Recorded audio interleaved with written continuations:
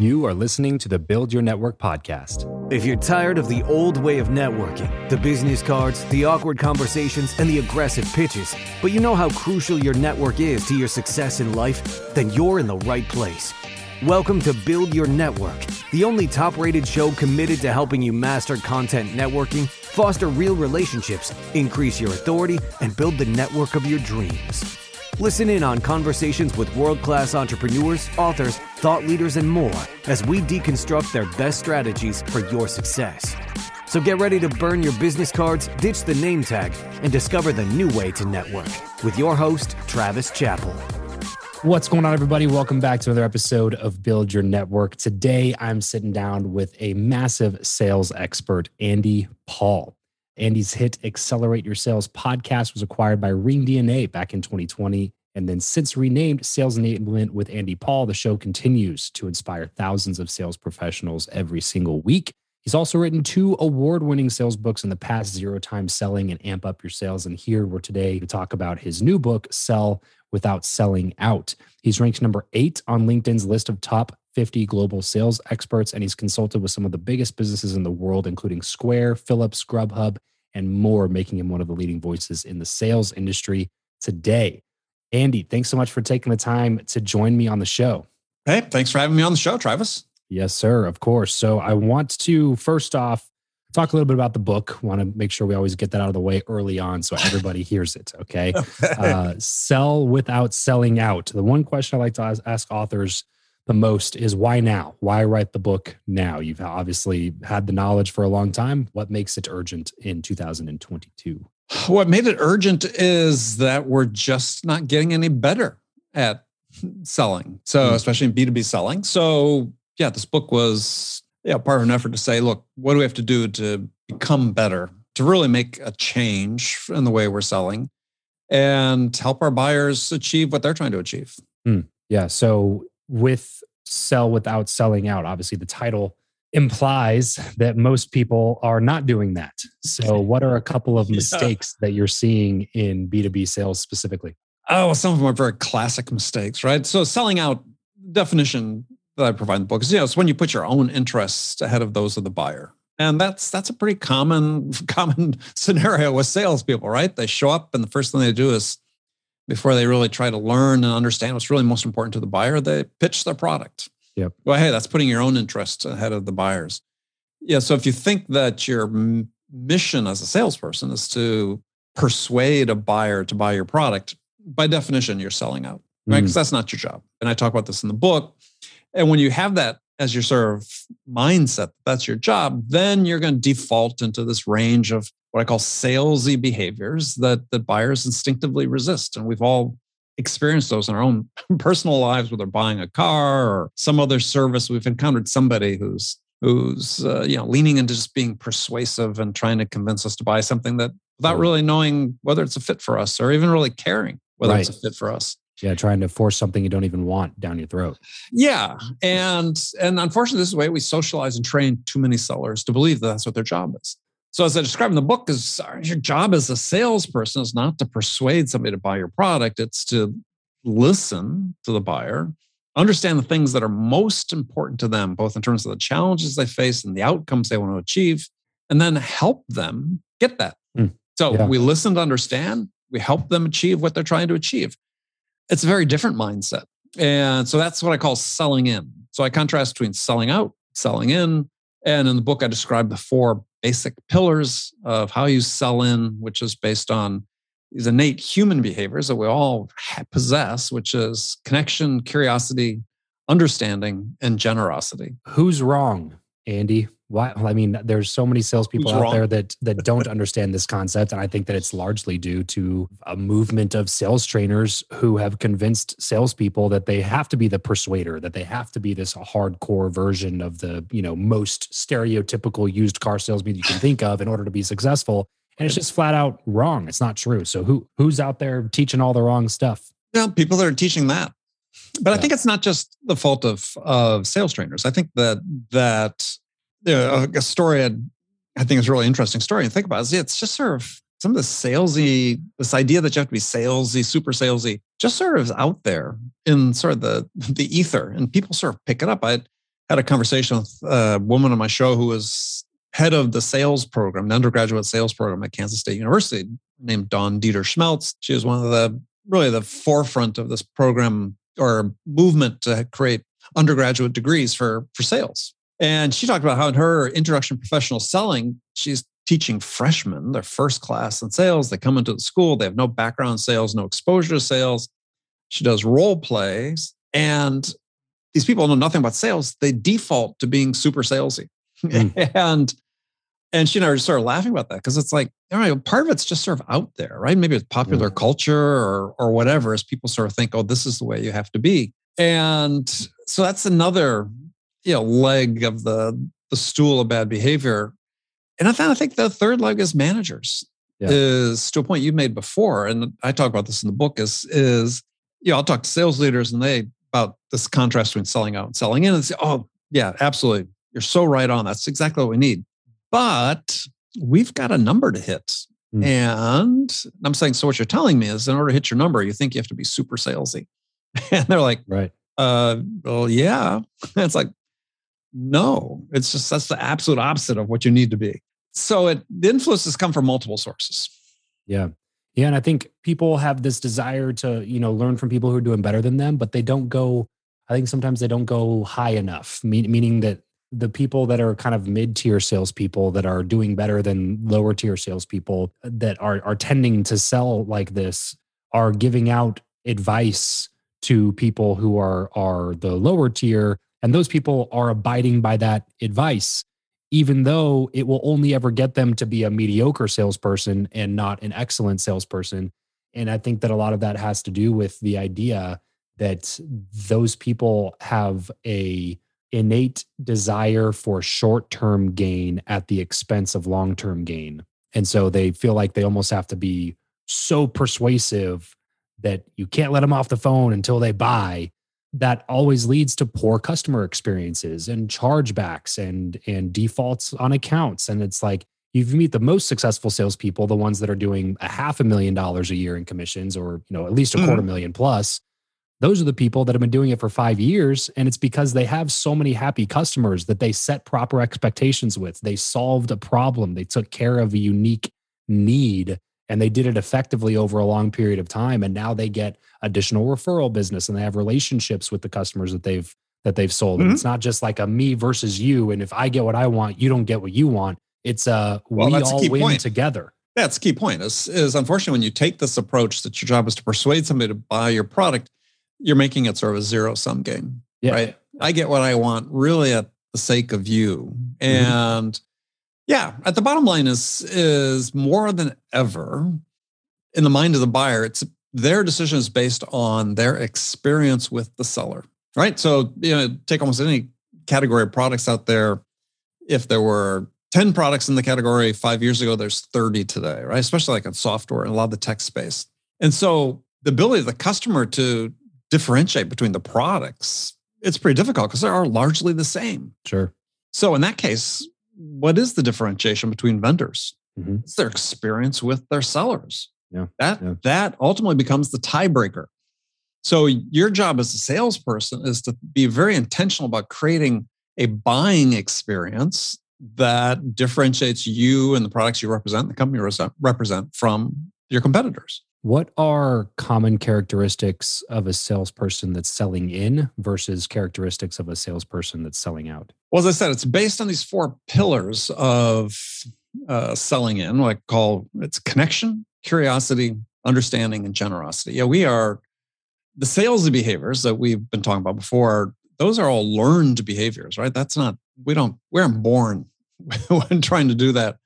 Whereas we are wired as humans to want to connect with other people, to be able to build trust with people. We are wired to be curious. I mean, our curiosity is how we navigate, the ambiguity of the world we all reside in, right? Every time we encounter something new, we use our curiosity to work our way through that. We're wired to want to understand. That's where our empathy comes from, is our understanding. We're wired to give. We're wired to be generous because it makes us feel good. It's, the reward system to it. So when we lean into these innate human behaviors, which are strengths that we all possess, but need to develop to some greater degree, we then put ourselves in a position to help the buyer, I said, achieve those things that are most important to them. And that's what our ultimate goal is. Mhm. And what I lay out in the book is the path you can do that in a way that actually enables your buyer to make their decisions in a shorter period of time.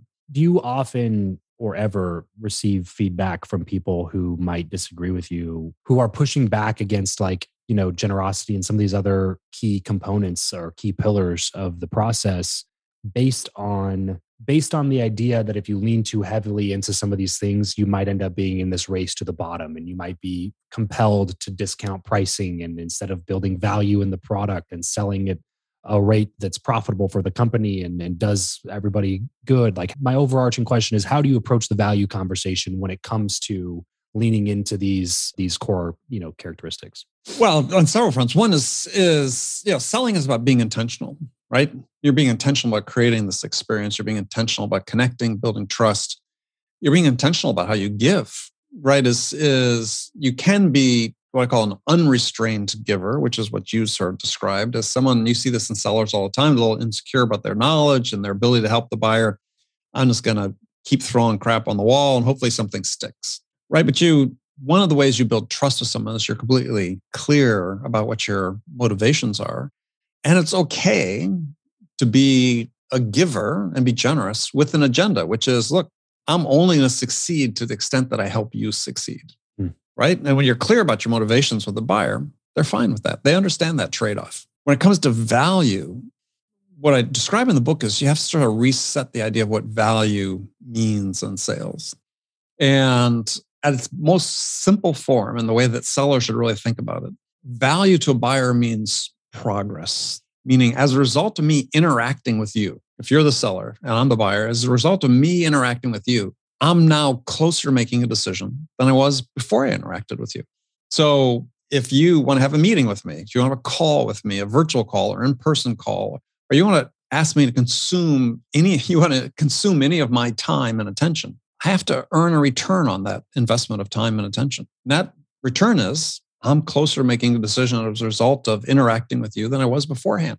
So that as a seller is your bottom line. This is anytime you prepare to talk with, send an email to the buyer, anything else that requires some consumption of their time, they have to receive something in there that enables them to make progress toward making a decision. Otherwise, the call had no value. What was the purpose of it if it didn't do that? So value can come in multiple forms, right? It could be tangible value. It could be a case study. It could be something piece of content you give them. It could be something intangible. It could be a question you ask them that enables them to think differently about the problems they're trying to solve and perhaps the outcomes they can achieve.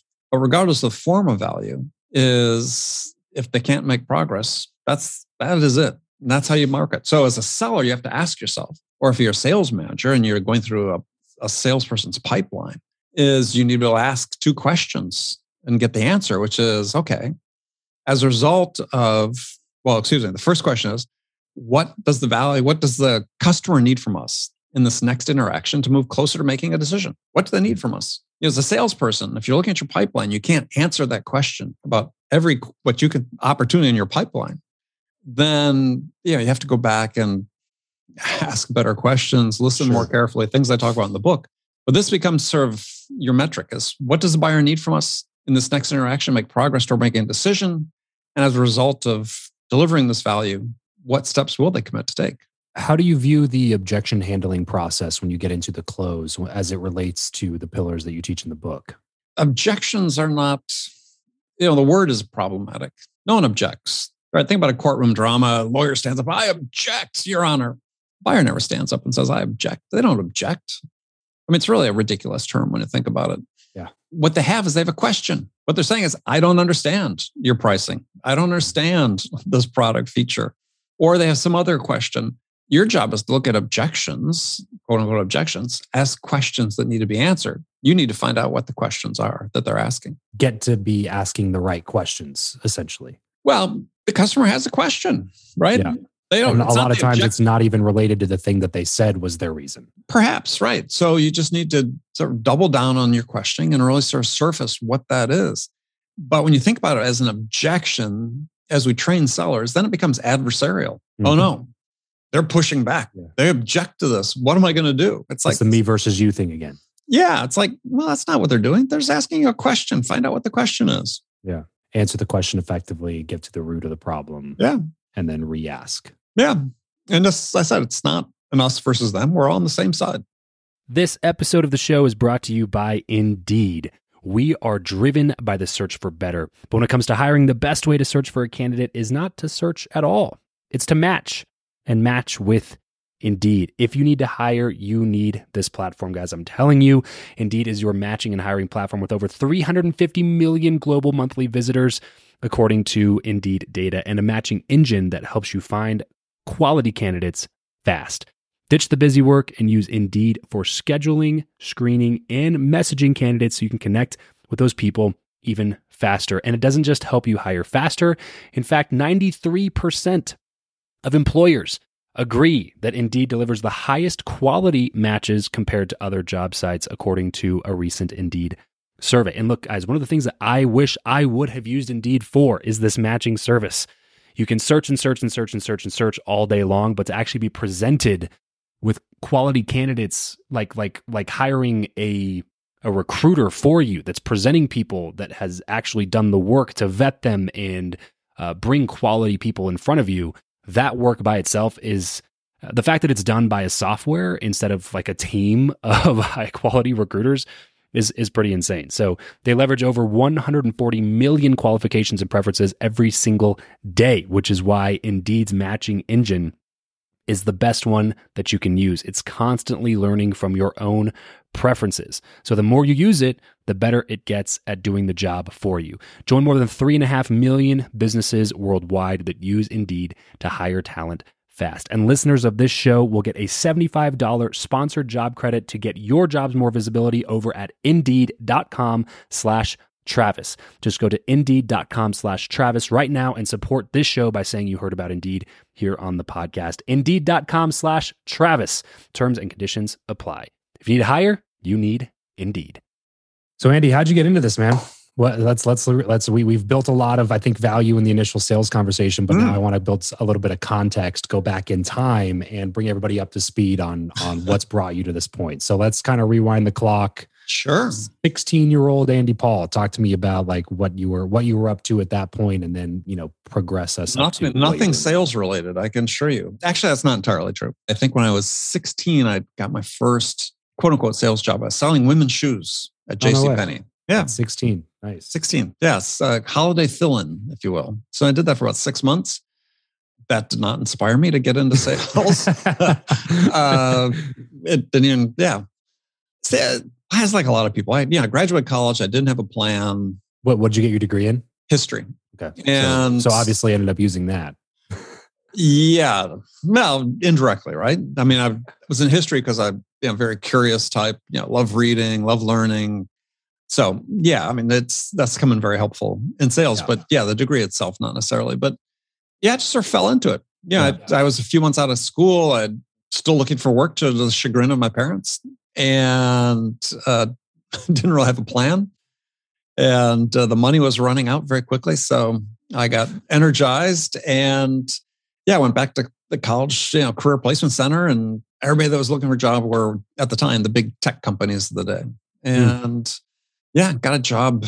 Yeah, it is an interesting thing. Back then, no one called it sales. So I went to work for a company called Burroughs, at the time, second largest computer company in the world, behind IBM. And along with IBM and all the other tech companies of the day, these were marketing management training programs. They couldn't even call them sales back then. They were so, no one would be called a salesperson. This was decades ago, which is kind of crazy because that's, I think once you own up to the fact that you are in sales, it becomes easier. Yeah. Yeah, sure. So anyway, sold computers, back in the day when computers filled roomfuls of equipment, Were you like naturally good? Or like, did you immediately set yourself out out from the pack, or was it definitely a learned process for you? Definitely a learned process for me. Yeah, very much of an introvert, and the idea of going out and making cold calls was fear-inducing because we were doing it in person. I go out into the field and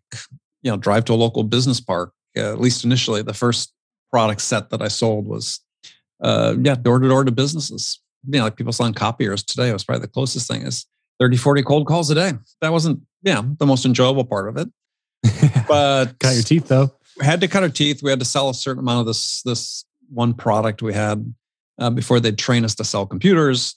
So I did that. And then once I started selling computers, I had a little different focus. I was selling into the construction industry. I had a line of business that I was selling. And success came relatively quickly. But I think it was really due to it, as I analyzed it, saying, okay, why are these CEOs of these construction companies, oftentimes the founders, spending time with me? I was 21, may have just turned 22. I looked 16. As I like to say, hey, why'd they give me any time at all? And it was because I was asking questions. I was really sincerely interested to learn about their business and about them. And maybe this is part of my history degree kicking in, because I was always asking questions. And it's, I found they didn't kick me out of their offices. They gave me the time. These people really taught me, these customers taught me about business. They taught me how to sell to them. Yeah. They mentored me in some cases. Was that kind of unconventional inside of your company, or were these things that they taught you to do as well? Like, was that something that you just started doing?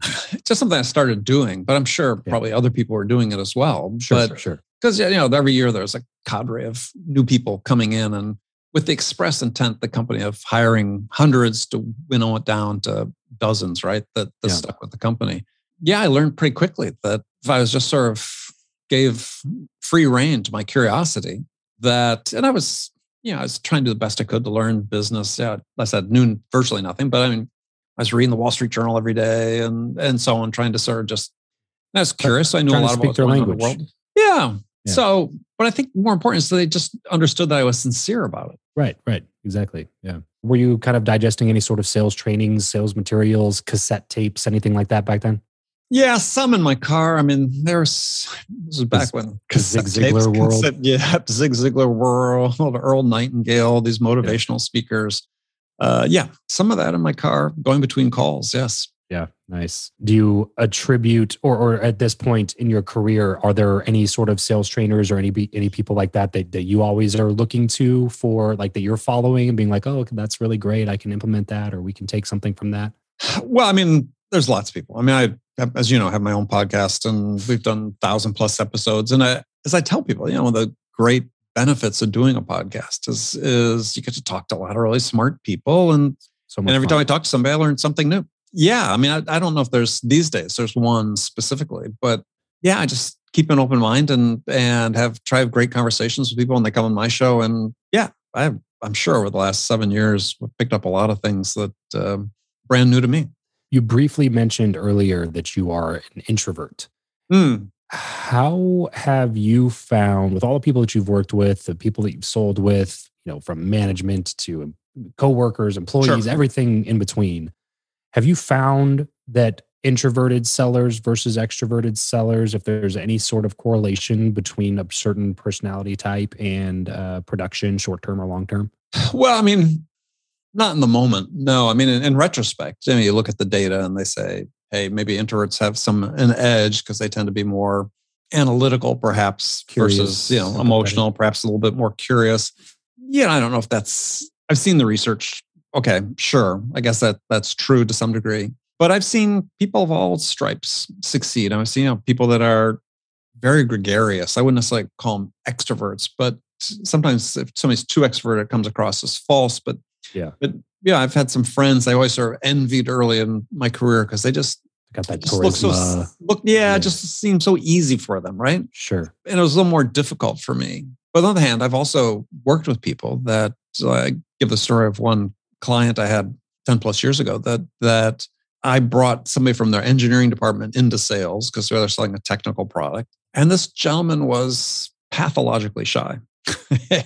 and the customers loved him because he knew exactly what they were going through. He knew their problems. He had helped develop the product. He had worked in a similar environment. He was mostly doing phone. We did eventually get him out in the field, start visiting customers from time to time, and he did great.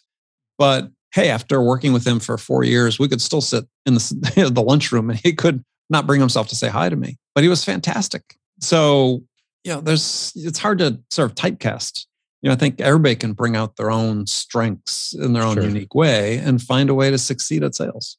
If you're just getting started, how heavily do you rely on allowing your personality to shine through versus sticking to the script, being a student of the training? And even though it might feel unnatural to you when you're first getting started because somebody else wrote it, is there a typical like advice that you give to people when they're like really first getting started and trying to cut their teeth?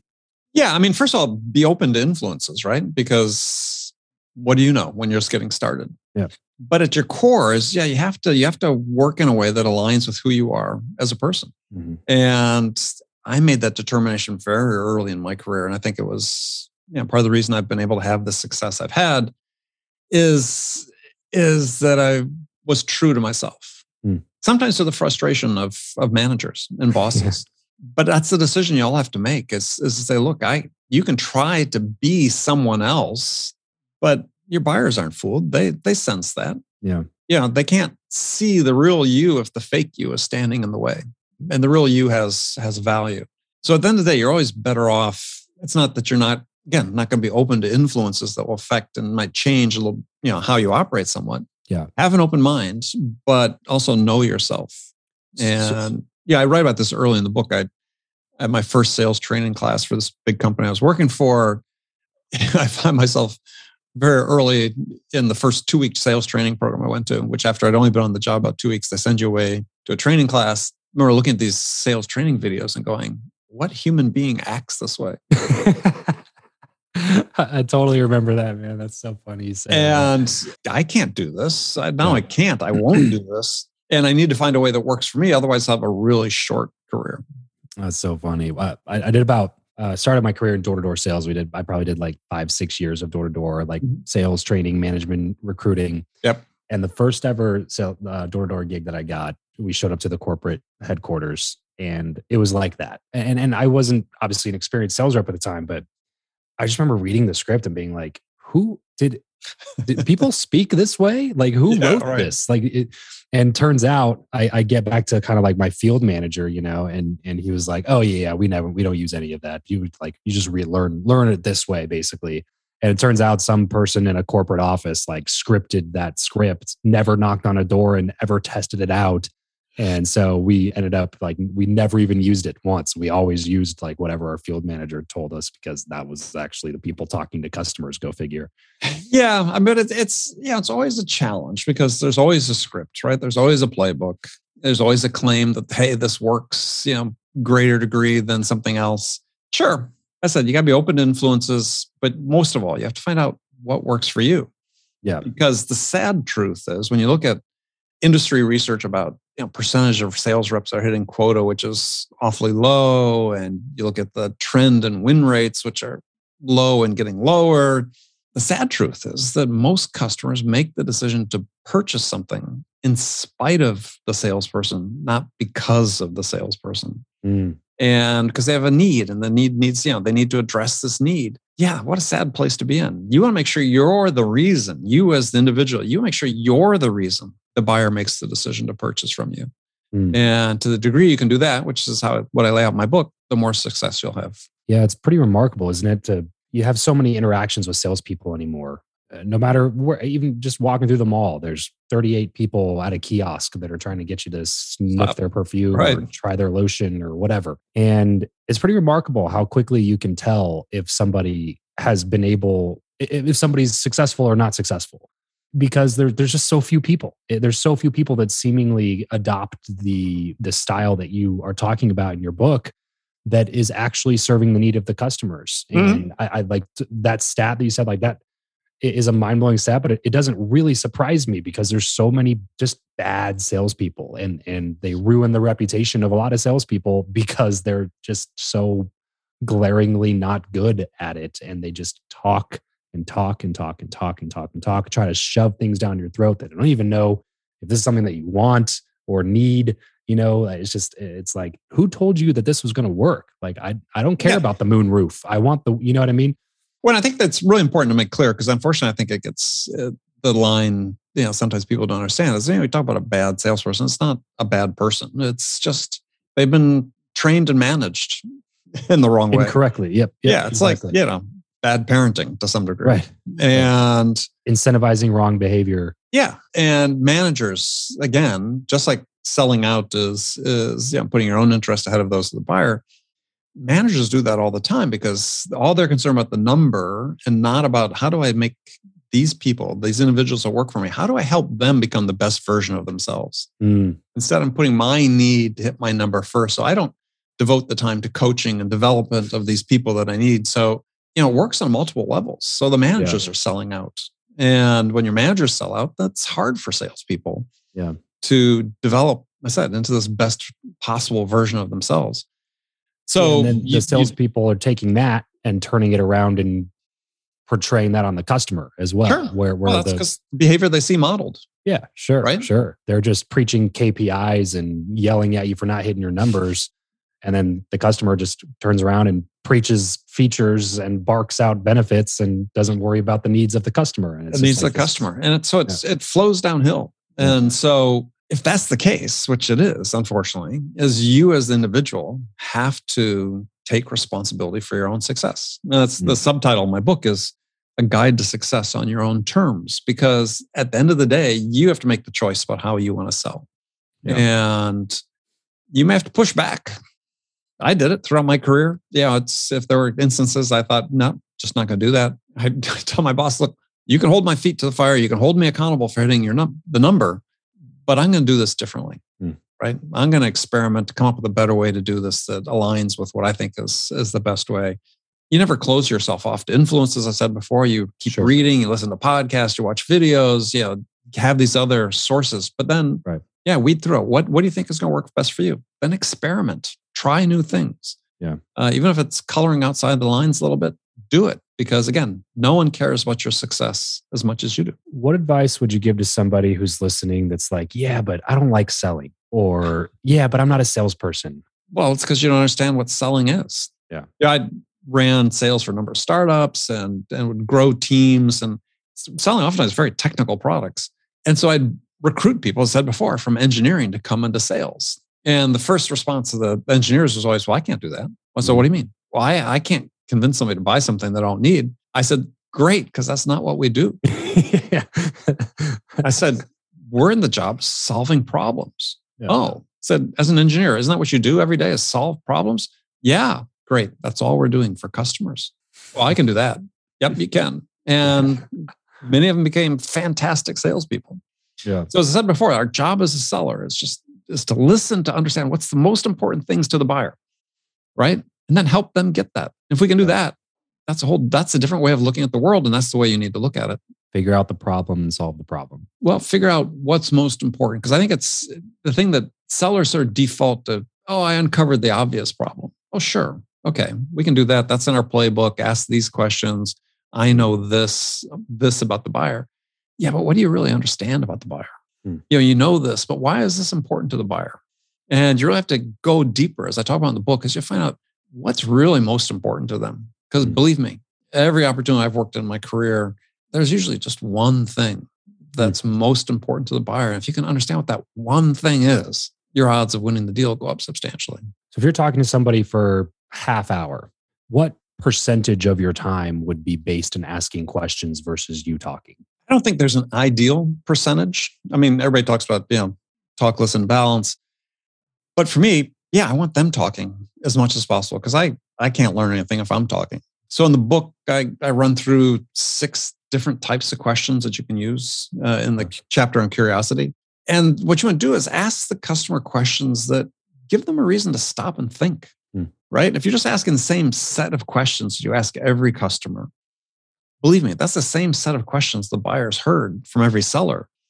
And if you're asking rote questions, you're going to get rote answers. Yeah. I mean, the buyer's under no obligation to spill the beans, right? Sure. Yeah. So our job, we talk about the 4 pillars: connection, curiosity, understanding, generosity. Job and connection is to build that human connection and build the level of trust with the buyer that enables them to open up, right?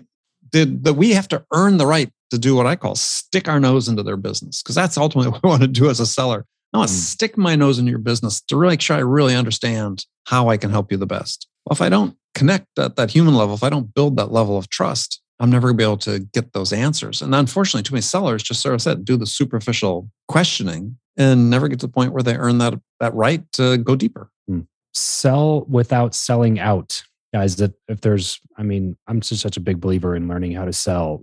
If you're a founder, if you're an entrepreneur, which most of us listening to this are, man, sales is oxygen for your business. And if you're not the one that's going to make sure there's money in the bank account, you better hire somebody that's really good that's going to make sure there's money in the bank account. Well, so, you need to go, as a founder, you need to go sell first. And this is just, tell us to founders all the time. Yeah, you need to learn. You need to learn how to sell your product and service, because if you just hire somebody to do it, you're always going to be this outsider thinking, they're not doing it the right way. Why aren't they doing it? It's like, right.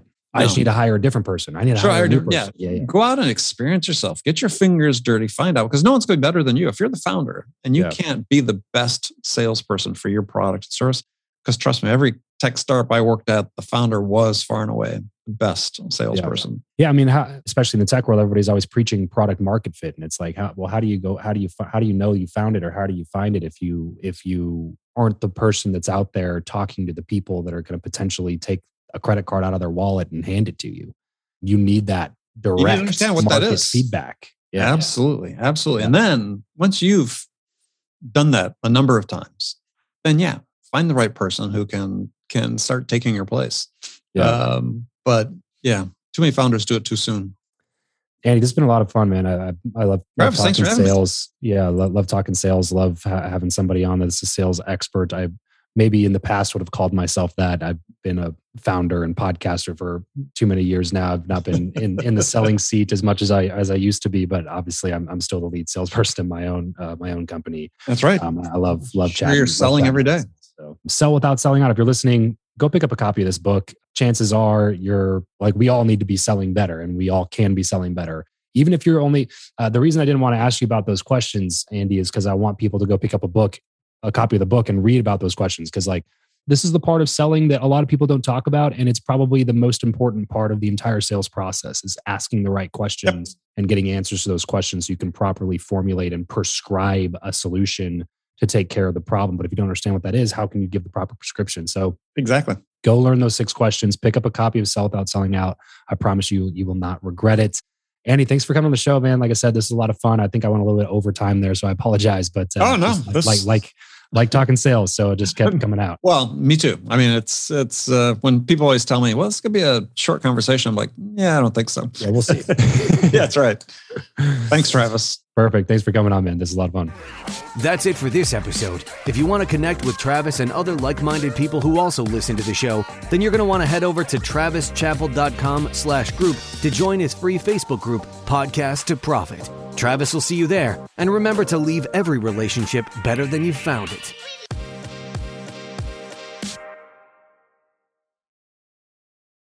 For the ones who work hard to ensure their crew can always go the extra mile, and the ones who get in early so everyone can go home on time, there's Grainger, offering professional-grade supplies backed by product experts so you can quickly and easily find what you need. Plus, you can count on access to a committed team ready to go the extra mile for you. Call, click Grainger.com, or just stop by. Grainger, for the ones who get it done.